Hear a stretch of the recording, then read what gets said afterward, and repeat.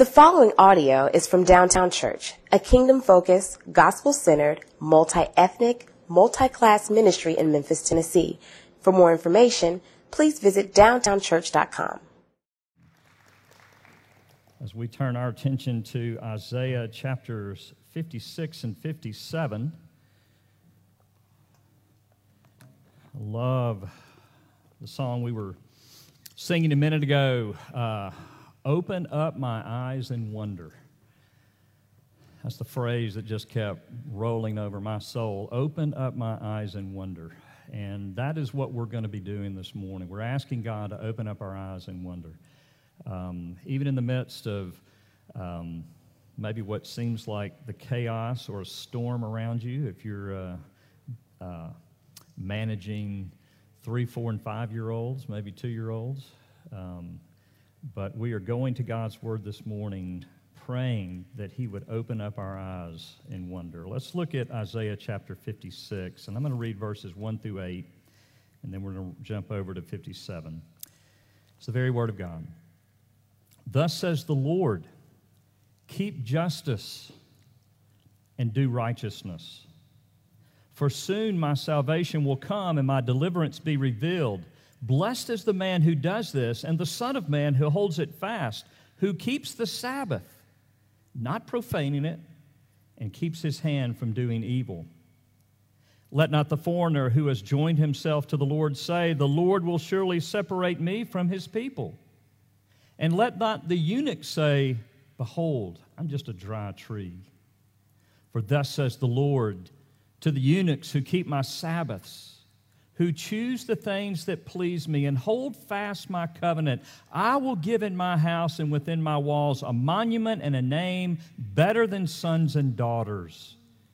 I will give them an everlasting name that shall not be cut off." Let me read a little bit more. "And the foreigners who join themselves to the Lord, to minister to them, to love the name of the Lord and to be His servants, everyone who keeps the Sabbath and does not profane it, and holds fast my covenant. These I will bring to my holy mountain, and make them joyful in my house of prayer. Their burnt offerings and their sacrifices will be accepted on my altar, for my house shall be called a house of prayer for all peoples. The Lord God, who gathers the outcast of Israel, declares, I will gather yet others to Him, besides those already gathered." And then jump to chapter 57. "The righteous man perishes, and no one lays it to heart. Devout men are taken away, while no one understands. For the righteous man is taken away from calamity. He enters into peace. They rest in their beds who walk in their uprightness. But you draw near, sons of the sorcerers, offspring of the adulterer and the loose woman. Whom are you mocking? Against whom do you open your mouth wide and stick out your tongue? And are you not children of transgression, the offspring of deceit? You who burn with lust among the oaks, under every green tree, who slaughter your children in the valleys, under the clefts of the rocks, among the smooth stones of the valley is your portion, yet they are your lot. To them you have poured out a drink offering, and you have brought a grain offering. Shall I relent from these things? On a high and lofty mountain have you set your bed, and there you went up to offer sacrifice. Behind the door and the doorpost you have set up your memorial. For deserting me you have uncovered your bed. You have gone up to it. You have made it wide, and you have made a covenant with yourself, for yourself with them. You have loved their bed, and you have looked on nakedness." Jump now to verse 14. And it shall be said, build up, prepare the way, remove every obstruction from my people's way. For thus says the one who is high and lifted up, who inhabits eternity, whose name is holy. I dwell in the high and holy place, and also with him who is of a contrite and lowly spirit, to revive the spirit of the lowly and to revive the heart of the contrite. For I will not contend forever, nor will I always be angry, for the spirit would grow faint before me, and the breath of life that I made. Because of the iniquity of his unjust gain, I was angry. I struck him, I hid my face and was angry. But he went on backsliding in the way of his own heart. I have seen his ways, but I will heal him. I will lead him and restore and comfort to him and his mourners, creating the fruit of the lips.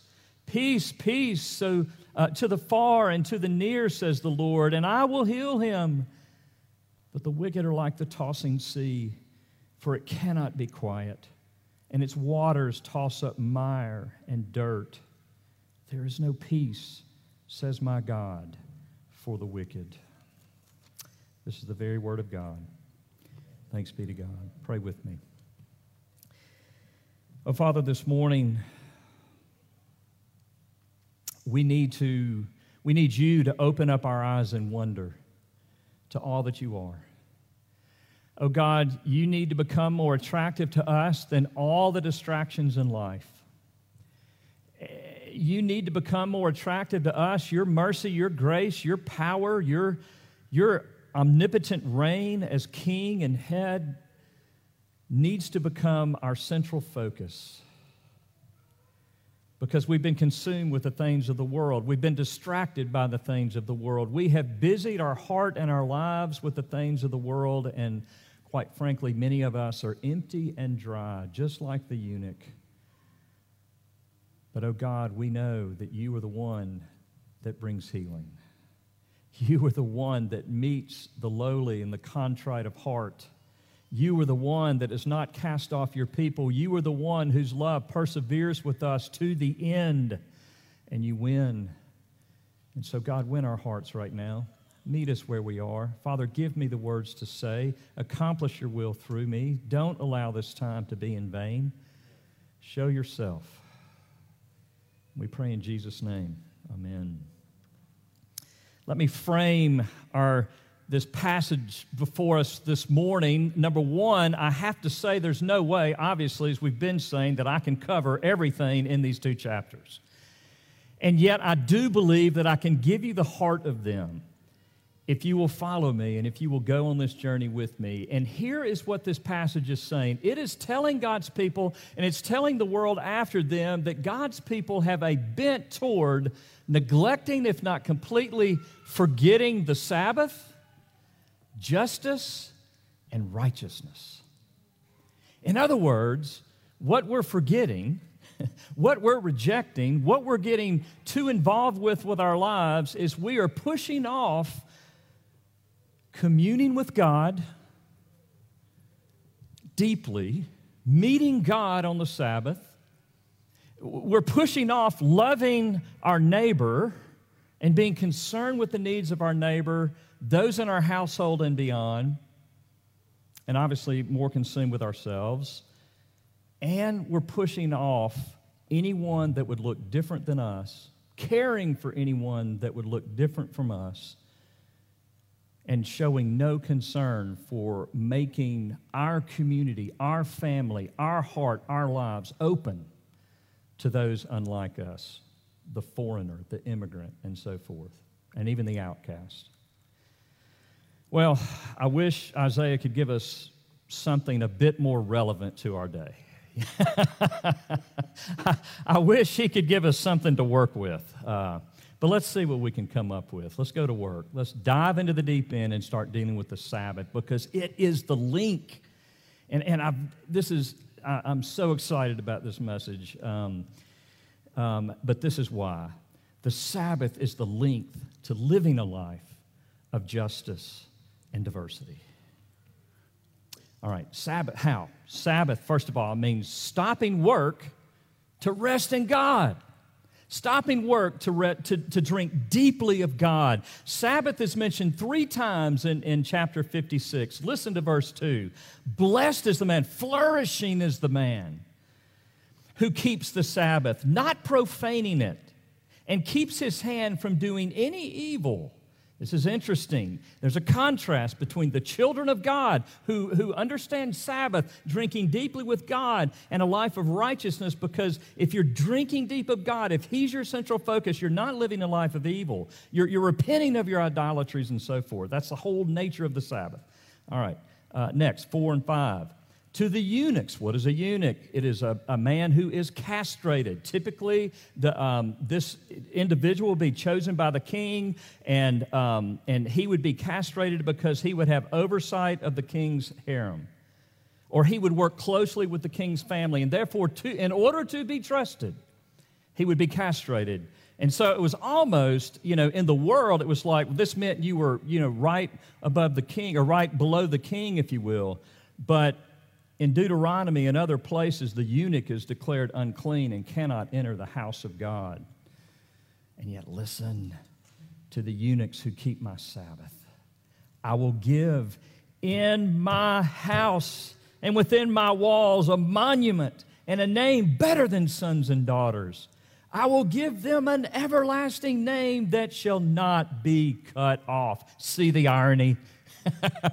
How beautiful is the promise of God. How beautiful is the God of the promises.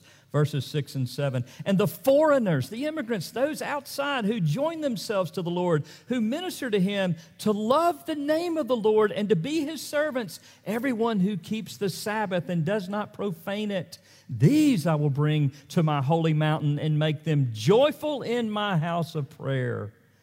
Their burnt offerings and their sacrifices will be accepted on my altar, for my house shall be called a house of prayer for all peoples. Sabbath was at the center of the community of God's people in the Old Testament. It's the fourth commandment. Observe the Sabbath to keep it holy. The people of God were marked from all the other nations and all the other gods by the Sabbath and Sabbath observance. Alec Moitner in his commentary says this: Persians, Babylonians, Canaanites, Egyptians, Greeks, none of these ever thought of stopping work, as the word literally means, 1 day in 7 so as to give ordinary people a complete day of rest. But what's at the heart of it? Certainly that God reigns and He cares. He is our boss. And when He says don't work, don't work. Because why? Because He's Jehovah Jireh. He's the one that provides for us. Absolutely. But it goes deeper and more pervasive than this, as if that's not enough. Listen, if you look at Deuteronomy 5 and you see the fourth commandment, you see that there are several verses. It's the longest commandment, the longest explanation. It gives a commentary. God gives a commentary on what it means to keep the Sabbath. And in verse 15, this is what He says. You shall remember, keeping Sabbath, you shall remember that you were a slave in the land of Egypt, and the Lord your God brought you out from there with a mighty hand and an outstretched arm. The key to Sabbath keeping is not ceasing work. It's ceasing work so as to remember that we are a delivered people. How glorious is that? And this is to frame our very lives. It is the very heartbeat of what it means to be a child of God. God put it at the end of the week for the Old Testament believers, the beginning of the week of the New Testament believers. Why? To frame our entire lives. We are a delivered people, and it's worth taking an entire day out of every week to not just remember it, but to connect to the deliverer Himself. It's not some dry observance. That is where we all go, oh, what can I do? What can I not do? Am I really observing the Sabbath? Are you meeting God in solitude and silence? Are you connecting with Him? Are your eyes being opened up in wonder? You are recognizing it and practicing Sabbath. That's what we're called into. Practicing Sabbath is not merely a day, but a way of life. It's moving from a frantic life of hurry to a life of rest in God and God alone. It is not merely evidence of a life of faith in and dependence on, but it's the actual practice of faith and dependence on God. This is the rhythm of our lives. This could be a whole series, but let's consider just these chapters, Isaiah clarifies that the righteous practice the Sabbath, but not the unrighteous. The unrighteous are consumed with themselves. They're consumed with pleasure. Chapter 57, 8 through 10. For deserting me, you've uncovered your bed. You have gone up to it. You've made it wide. And you've made a covenant for yourself with them.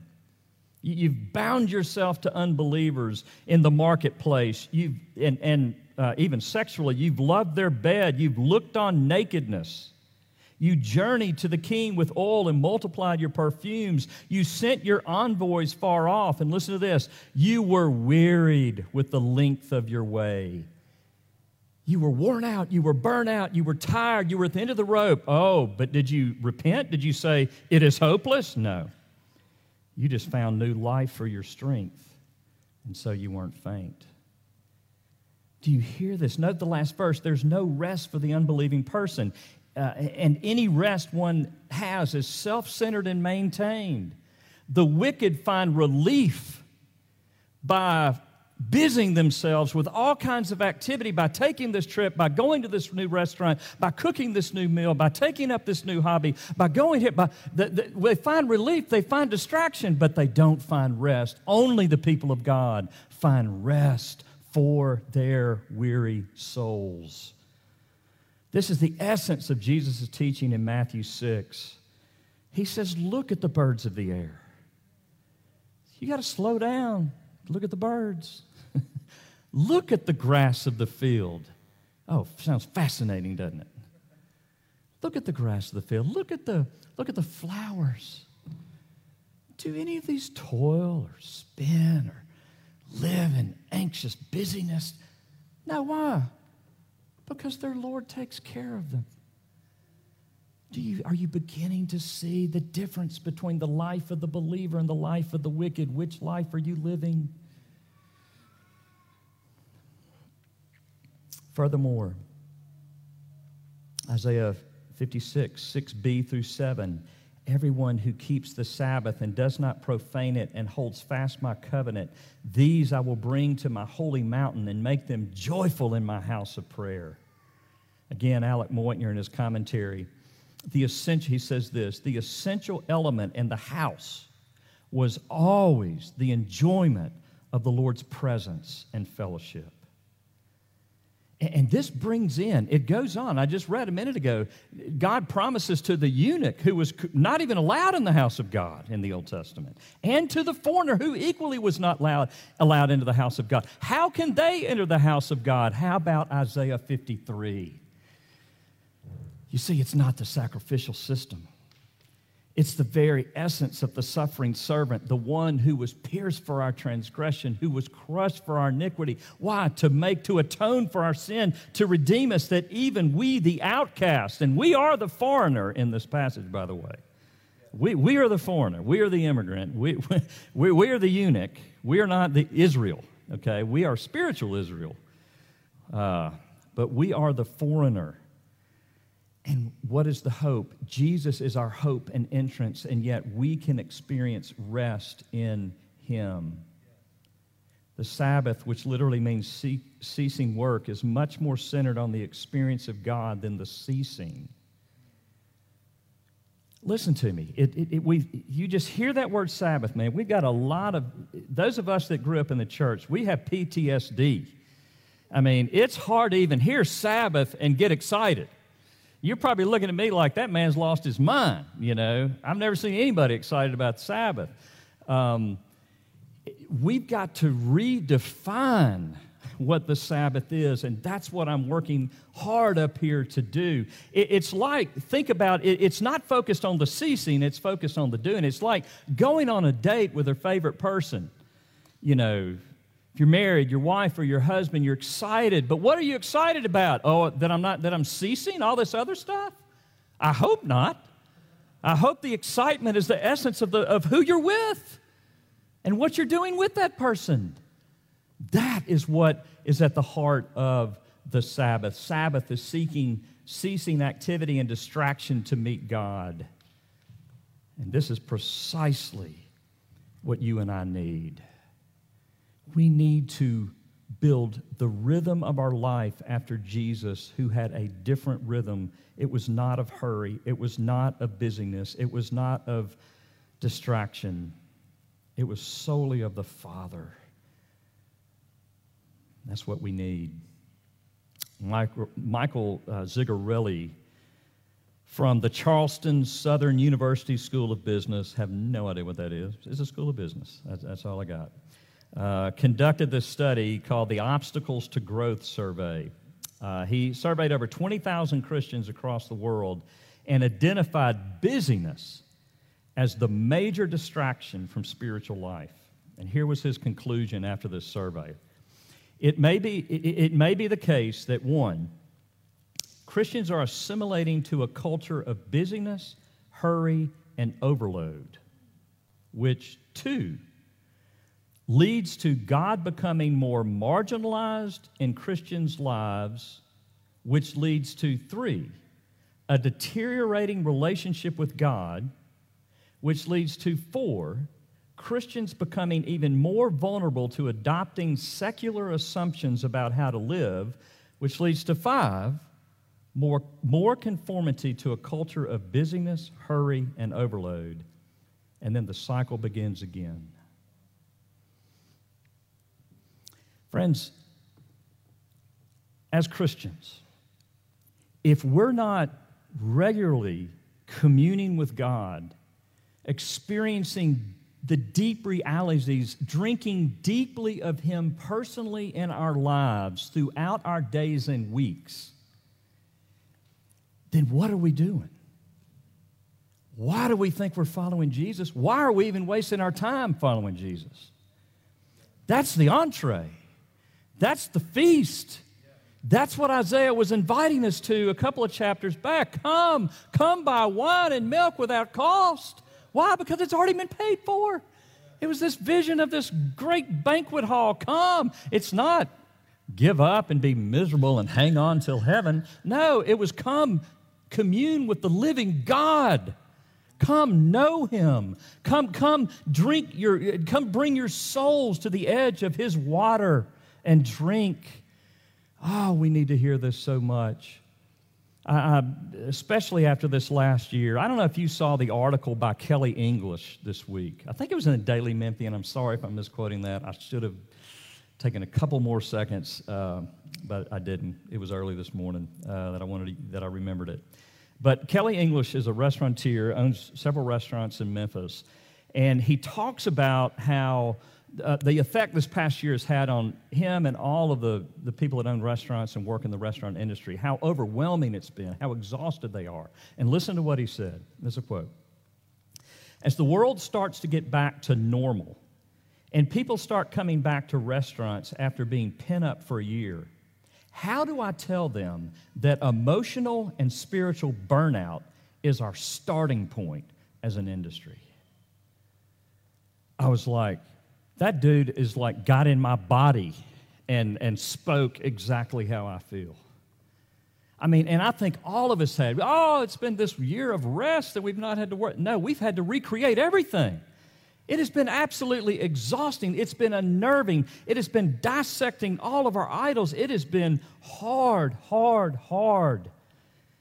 But what do we need more than experiencing the presence of God?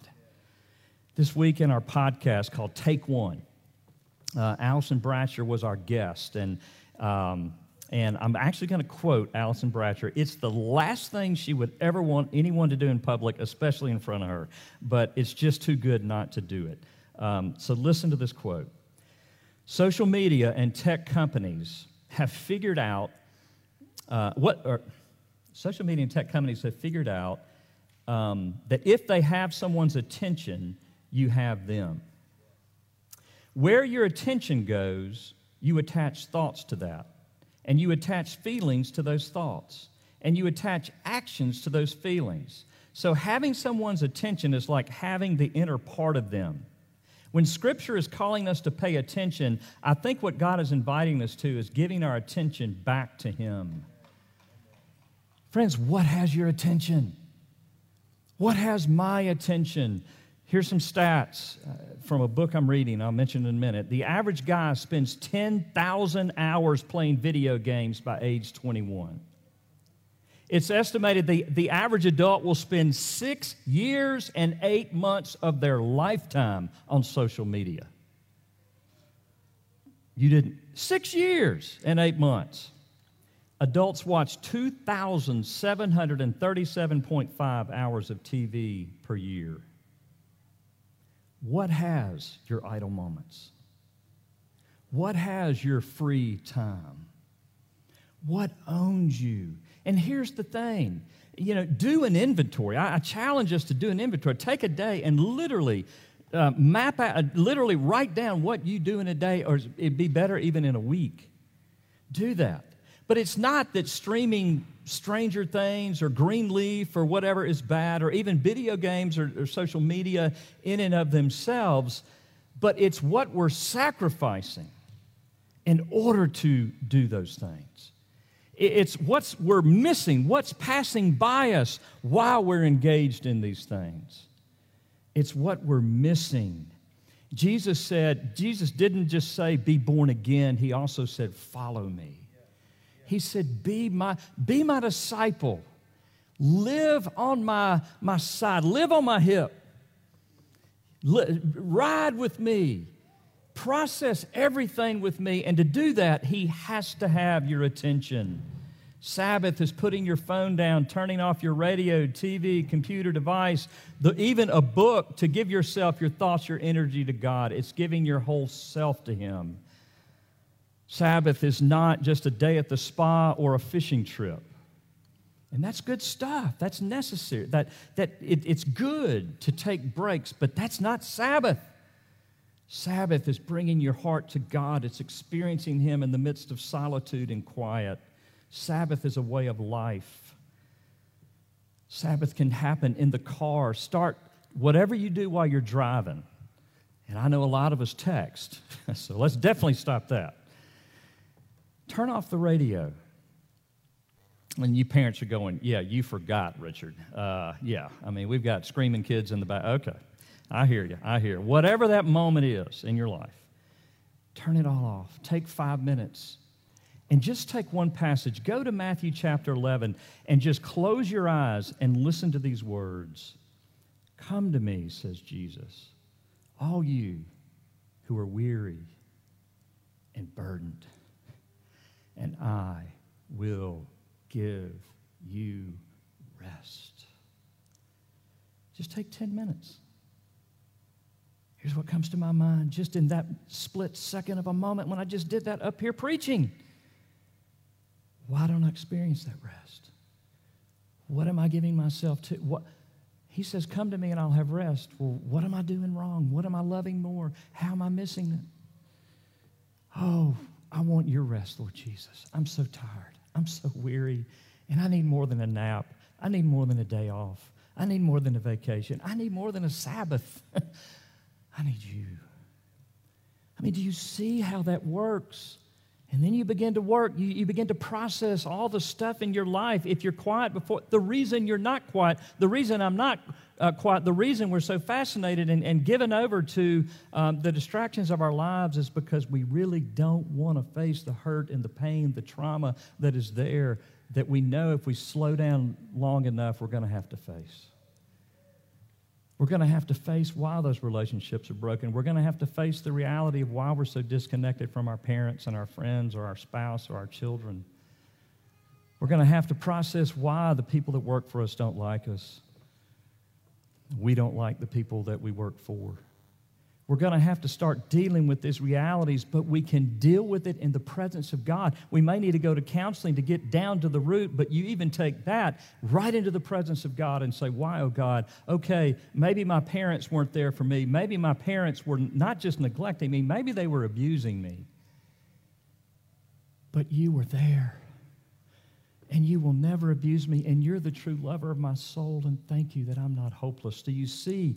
That is what Sabbath is all about. And if we do that, secondly, again, we could do a whole series, and we probably should on this, but let's go to number 2, which is the end. Sabbath rest is inseparably connected to justice and diversity. I'm reading the best book, and I just can't recommend it enough. It's called The Ruthless Elimination of Hurry by John Mark Comer, C-O-M-E-R. And in it he says this: love, joy, and peace are at the heart of all Jesus is trying to grow in the soul of your life. Let's just stop right there. Love, joy, and peace are at the heart of all Jesus is trying to grow in the soul of your life. And all three of these are incompatible with hurry. Listen to 56, 1 and 2 again. Keep justice and do righteousness, for soon my salvation will come and my righteousness be revealed. Blessed is the man who does this, and the Son of Man who holds it fast, who keeps the Sabbath, not profaning it, and who keeps his hand from doing evil. There's a way to read these verses, these two verses, and separate Sabbath from justice, from righteousness, from the stranger, loving the stranger, having a diverse life, and so forth. But listen to it this way. Keep justice and do righteousness. Blessed is the man who does this, who keeps the Sabbath. What? It is inextricably linked.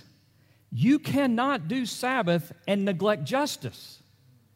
If you're doing Sabbath, if you are communing with God, oh yeah, you can take a trip and rest and totally as a distraction to have to do justice. But if you're communing with God and He's getting the deeper parts of your life, you are going to come out of that more loving.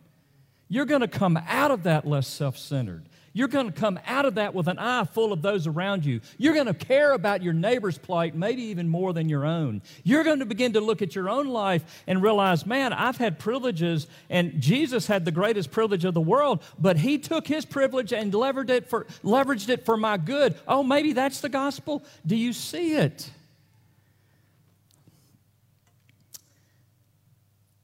Sabbath rest is drinking deep of God, and this is where it leads us. Walter Brueggemann, another incredible book, but read this other one first that I mentioned, the Ruthless Elimination of Hurry. But Walter Brueggemann, Old Testament prof, wrote Sabbath as Resistance, and he said this: worship that does not lead to neighborly compassion and justice cannot be faithful worship of Yahweh.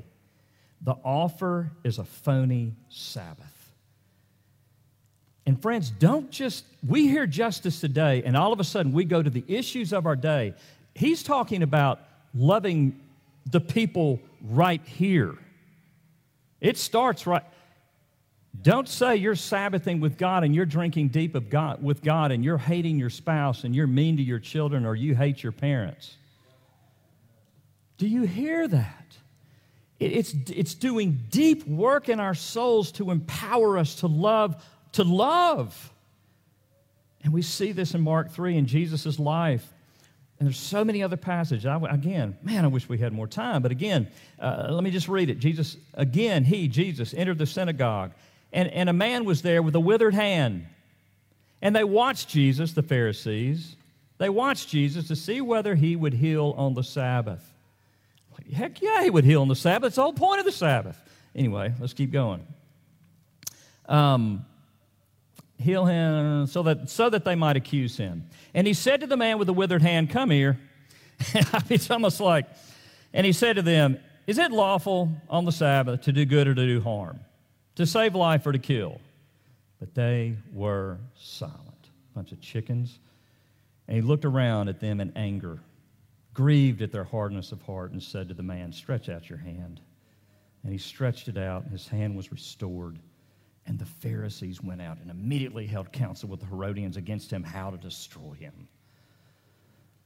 They hated this reality. They didn't want to give themselves over to anyone. Do you? Do you want to give yourself to Jesus? Are you willing to be that vulnerable, to give yourself to this man who is God, that He might come in and heal the deepest recesses of your soul? Sabbath keeping is having God's radical deliverance at the center of our lives. And this addresses the left and the right, the liberal and the conservative. For the left, it's not just, we haven't done justice when we posted on Facebook, Stop Asian Hate or Black Lives Matter. And there's nothing wrong with doing that. I'm not critiquing that. But what I fear, and there's a lot I fear about social media, but one thing I fear is that we really feel like we're doing justice doing that. No. What God is calling us to is so commune with Him that we embrace our Asian, our African American, our white, we embrace our neighbor and we love them, even our enemy. Why? Because God embraces us. We make deep community transformation by being loving, by embracing those around us, by actually doing justice and not just talking about it. And yet also it hits the right. You cannot, as I said just a minute ago, you cannot commune with God and justify a self-centered life and not be engaged in the issues around you that God's heart goes after. You can't just vote pro-life and think that's what all the Bible has called you to do. Or even if God, anyway, that's a whole other subject. You hear what I'm saying? It's both of us. Oh, He's calling us to Sabbath, the radical community that's drinking deep of God, that therefore is going out in deep humility and grace and mercy, extending that love to the world around. It is the centrifugal force coming from the very heart of God through us as He does His work in us as we Sabbath. This is justice. And to connect Sabbath with justice is category breaking. For it seems that those who seek justice are the ones most worn out and empty, and thus my point is proven. Are we doing justice? And there are many of us in this room that have poured ourselves in. I about burned myself out the first 2 years of this church plant. I had to get a hold of this. I can't imagine you teachers, MTR teachers, and Teach for America. I can't imagine you teachers. I can't imagine others. If you're not teaching, if you're not relating, if you're not doing the work you do out of the overflow of the abundance of God's love coming through you, you're exhausted, worn out, and you want to quit. And if you quit, that doesn't mean you're...